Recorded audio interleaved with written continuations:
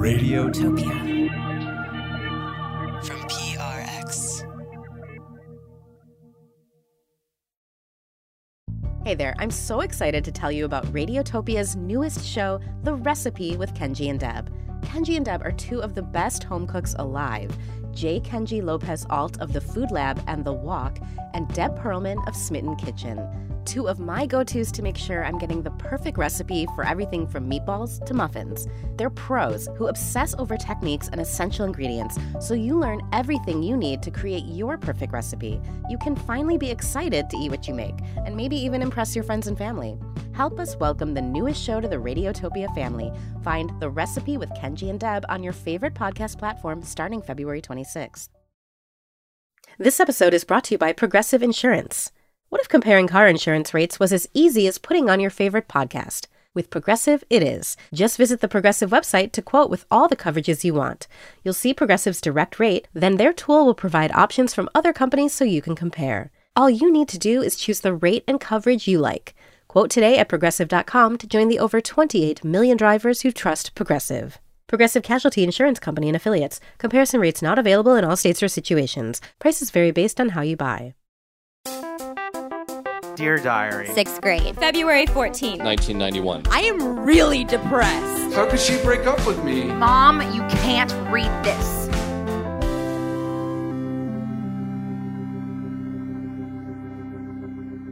I had never had a boyfriend, but I believe I felt I was together at 16. So it was important that my partner recognized how great of a catch I was and how happy he should be to have me by his side.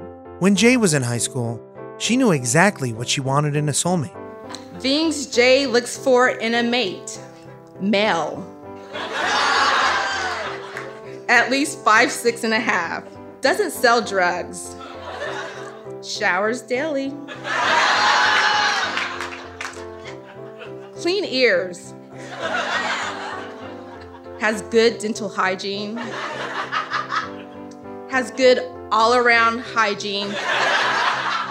In order to be my mate, there was 160 items listed. Yes, you heard that right. 160 requirements just to be Jay's future mate. No facial hair or facial hair without a purpose. Has all his visible teeth. Doesn't bug me about my appearance. So the list wasn't about me, it was about the other person and what they needed in order to apply for the job. Massages my feet. Paints my toenails. Treats me like his brother. Again, some of these are weird. I don't know. Has soft hands. Uses lotion when necessary.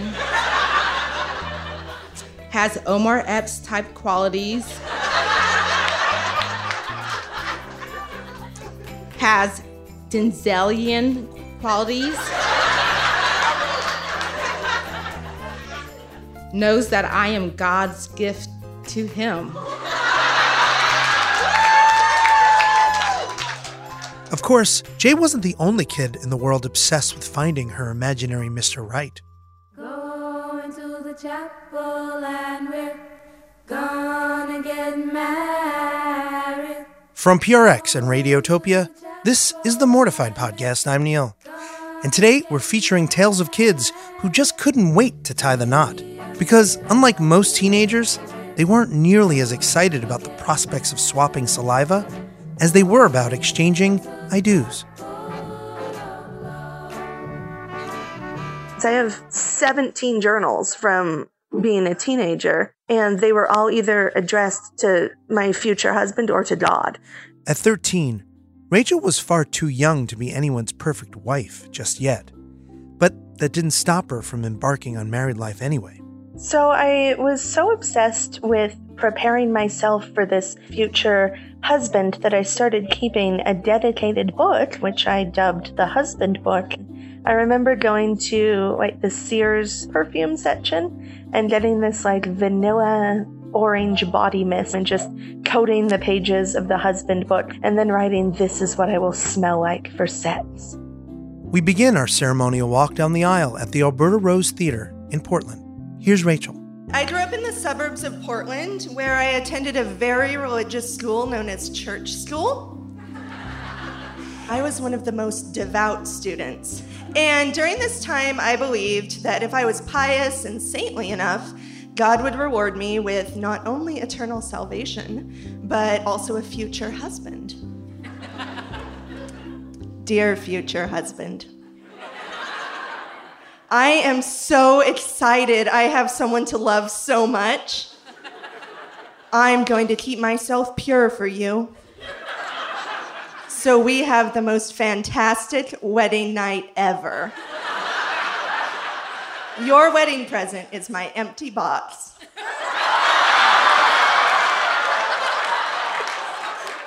Love, Rachel. Dear God, am I depressed? I can't be, I'm Rachel. I'm upbeat and resilient, right? Dear God, today I took an evangelism DVD to the bra saleswoman at JCPenney who had helped me out on Monday. Please fulfill my wild, wild dreams and help the bra lady watch the DVD. Dear future husband, I decided that it would be nice to only hug, kiss, etc. one guy, you. I figured that is something God would want too. But I've already hugged a boy. And we're not talking just as friends. So, should I pray that I could start from here? Or should I pray to marry the boy I hugged? I don't know, though, if I'll ever see him again on Earth. So everything that was happening in my more normalized teenage life seemed to really be complicating my relationship with this future husband. I think I felt like I was having these secret affairs with real life people because of everything I'd built up in my mind for this invisible future man. Dear future husband, if my life was a book, this chapter would be called Beer, Sex, and Boys with Cigarettes.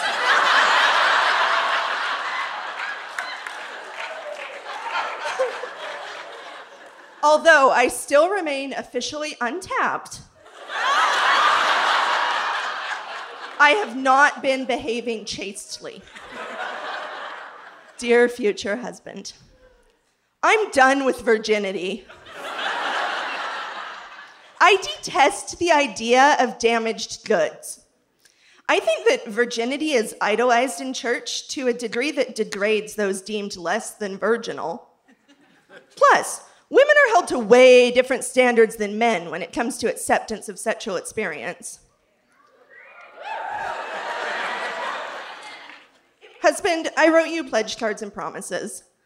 I was taught, and I believed for so long, that the most valuable thing I could ever give you was an inexperienced, untouched body. That any sexual encounter before you would stain and ruin the only thing I had to offer. What a narrow view! I am worth so much more than the empty box I thought should represent me.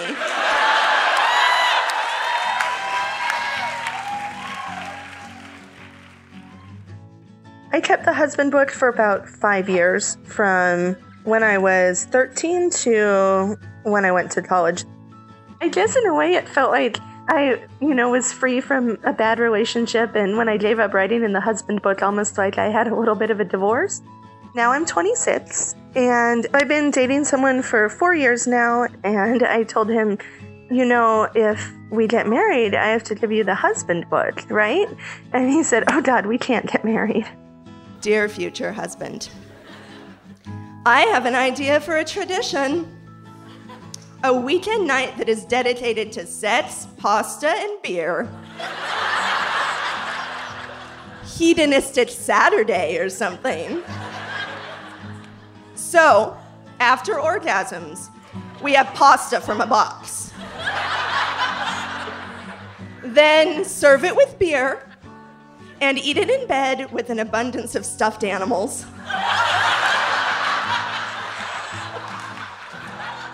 We can scratch the stuffed animals part if you want.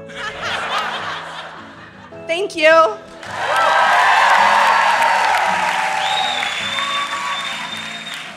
While Rachel was saving herself for a marriage that was in the far-off, distant future, other kids like Andrew Hager had no such patience. My grandmother got married when she was 16. My father got married when he was 19. And so I had this idea in my head that when you get out of high school, that's the first thing you do, is you get married. And when Andrew was in high school, he found himself in his first serious relationship. He was so convinced that she was the one that he wrote a story imagining their lives together. I believe the thinking was to give her a glimpse of the future, but it ended up being a very serious and somber, and I think that's where I went wrong. Here's Andrew sharing his version of married life on stage in Baltimore. What I'm going to read for you now are some excerpts from a romantic story I wrote for her in the fall of 1999. Essentially, it's speculative fiction about our marriage, starting with the wedding night. He glanced at her, and she smiled faintly, as if hearing a good joke at a funeral. They walked slowly to the ice cream shop a block from their hotel, not saying anything. Neither one of them felt particularly comfortable tonight. Perhaps it was simply a silence brought on by the sheer joy of finding a compliment, a yin for the yang, so to speak.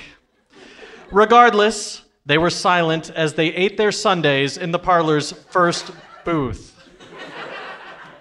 Now, I want to interject here and say that it should be obvious to all of you that I was a virgin when I wrote this. And I don't know why 18-year-old me thought that newly married people would be too nervous about sex. And I don't know why 18-year-old me thought that an ice cream parlor was a safe space. But there we are. He felt himself losing his appetite. She dominated his thoughts. How could he eat at a time like this? "Honey," she said, "your ice cream is melting." He smiled. "I know." "Are you going to eat it? What's wrong?" "Nothing. Nothing is wrong.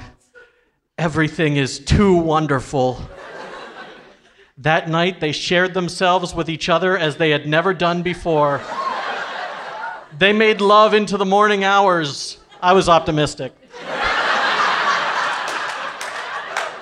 Before falling asleep in each other's arms. The future was full of possibilities and waiting to be shared. And then we have several pages of what our marriage was like. You know, we have a daughter, and then there's a scene where my wife is sick and I take care of her, and then there's one where I lose my job. And because that's romantic as shit right there. Throughout it all, we struggle to make our marriage work. And then this happens. The church was dim on the inside, shadows hanging over the proceedings like a wet blanket. It seemed somewhat appropriate. After all, this was a funeral. Now that she looked at his open casket, seeing him inside in his black suit, she noted the similarities to their wedding day. The flowers, the pastor, the church. A moderate crowd was here, not quite as big as their wedding guest list, but substantial nonetheless. And I have no idea, who takes attendance at a funeral? She looked into the open casket at this gray-haired, wrinkled man who had once been her lover her partner, her yang. Her future was drawing to a close, which was all right with her. Without him, she didn't want one anyway.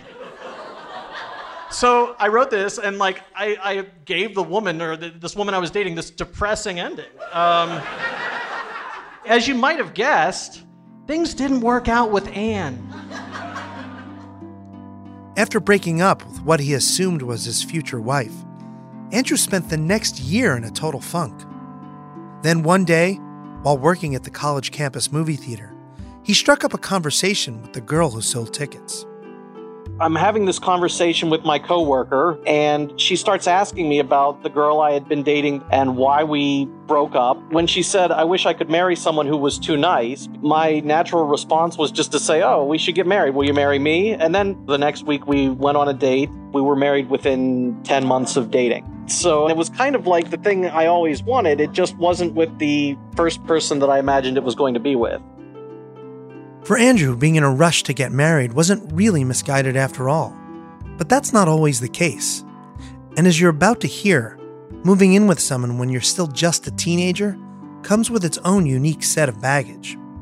Here's Maria on stage in Baltimore. High school was a really rough time for me. My parents were divorced, and I moved down to North Carolina my 10th grade year to live with my mom. My dad's family is Dominican, and my mom's side is Black. So growing up, I never really felt like I fit in with either side. I was either too Dominican for my Black side of the family or too Black for my Dominican side of the family. Because of this, all I ever really wanted was a family where I was loved and where I felt belonged. My senior year of high school, I met a boy named Dana. I thought I'd found my chance to have the family and happily ever romance that I'd always wanted. October 30th, 2004. Every time autumn gets here, shit always changes on me.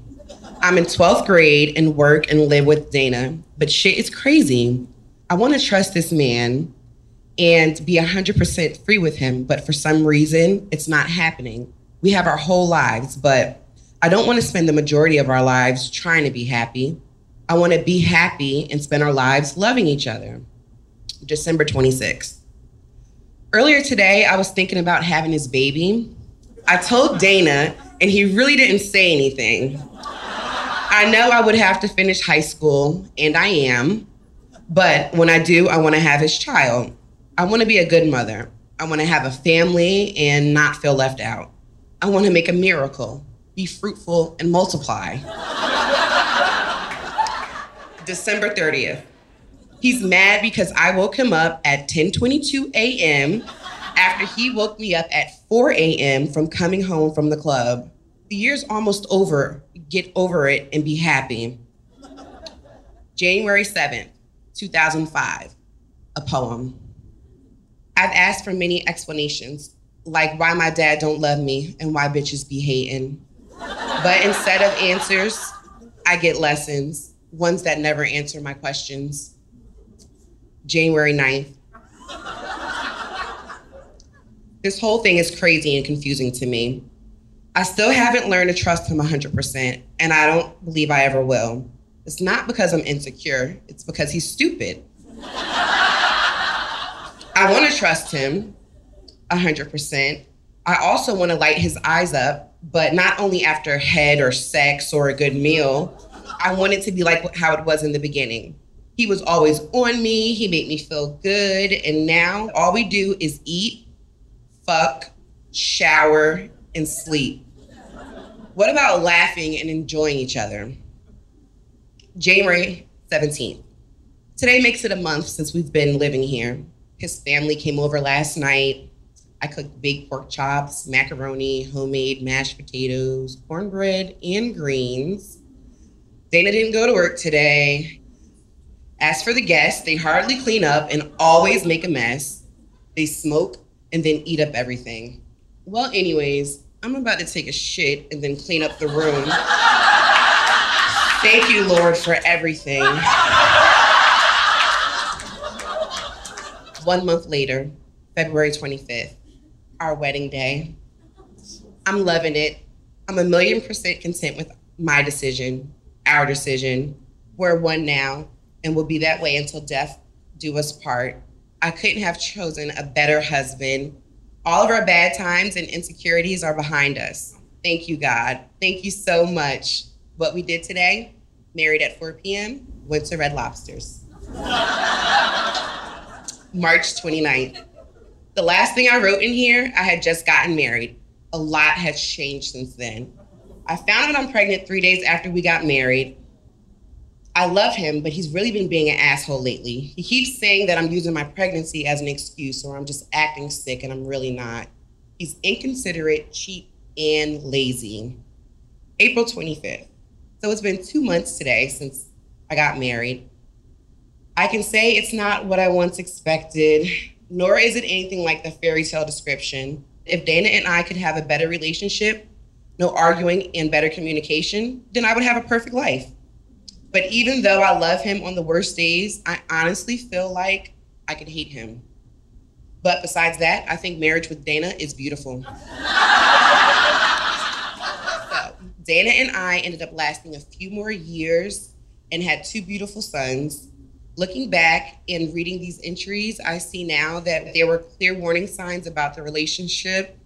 Yes, I was young, but I was really just wanted a place where I could be loved for being me. And obviously marriage with Dana was not that place. Around this time of the last entry, I wrote a letter to my yet to be born son. Dear son, I want the best for you. I don't want you to go through the things I had to. I need you to know it's okay to make a few mistakes, but it's not okay to keep making them. Another topic I want to warn you about is women. We are the more complex species because we are emotional. Men don't understand what matters to us. All you have to do is be honest, understanding, and open-minded. Love can be a beautiful thing, but it's not like it's portrayed on TV. Treat the ladies with respect because we don't deserve otherwise. I have faith that I'm going to be a good mother, and I will not allow myself to fail at that. I know you will be a blessing in my life, so in return, I'll bless you with anything you need. I love you, child, and always will. With love, your mother. My oldest son is now 11, and as he enters the confusing and crazy teenage years, I plan to give him, as well as my 9-year-old, the love and security I needed at that age. I also just started working with a nonprofit focusing on youth development to help other kids find their sense of belonging. As for marriage, I do hope to find someone I can share my life with, but I know that now I want more than to eat, fuck, shower, or sleep with someone. I want to laugh and enjoy life with that person.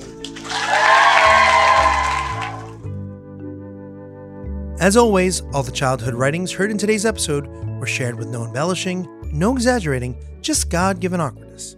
And this concludes our tribute to kids who tie the knot, where we learned there's so much more to marriage than the wedding day. But that doesn't mean you shouldn't plan out something super romantic. Like what we did today, married at 4 p.m., went to Red Lobsters. And if you want a place to think about what you want in a future spouse, check out our new book, My Mortified Life, a Guided Journal, where you'll find hundreds of writing prompts about all of your teenage memories, from your first kiss, to your worst birthday, to your coolest fashion. There's even a prompt where you're asked to draw your ideal soulmate at various stages of your life. If you love to journal, you and your future husband or wife will love My Mortified Life. Add My Mortified Life to your holiday wish list, available on Amazon or at your favorite bookstore. And if you're looking for a future mate for this episode, we hear it pairs quite nicely with episode 112, which is all about breakups, and episode 93, which is all about first romances.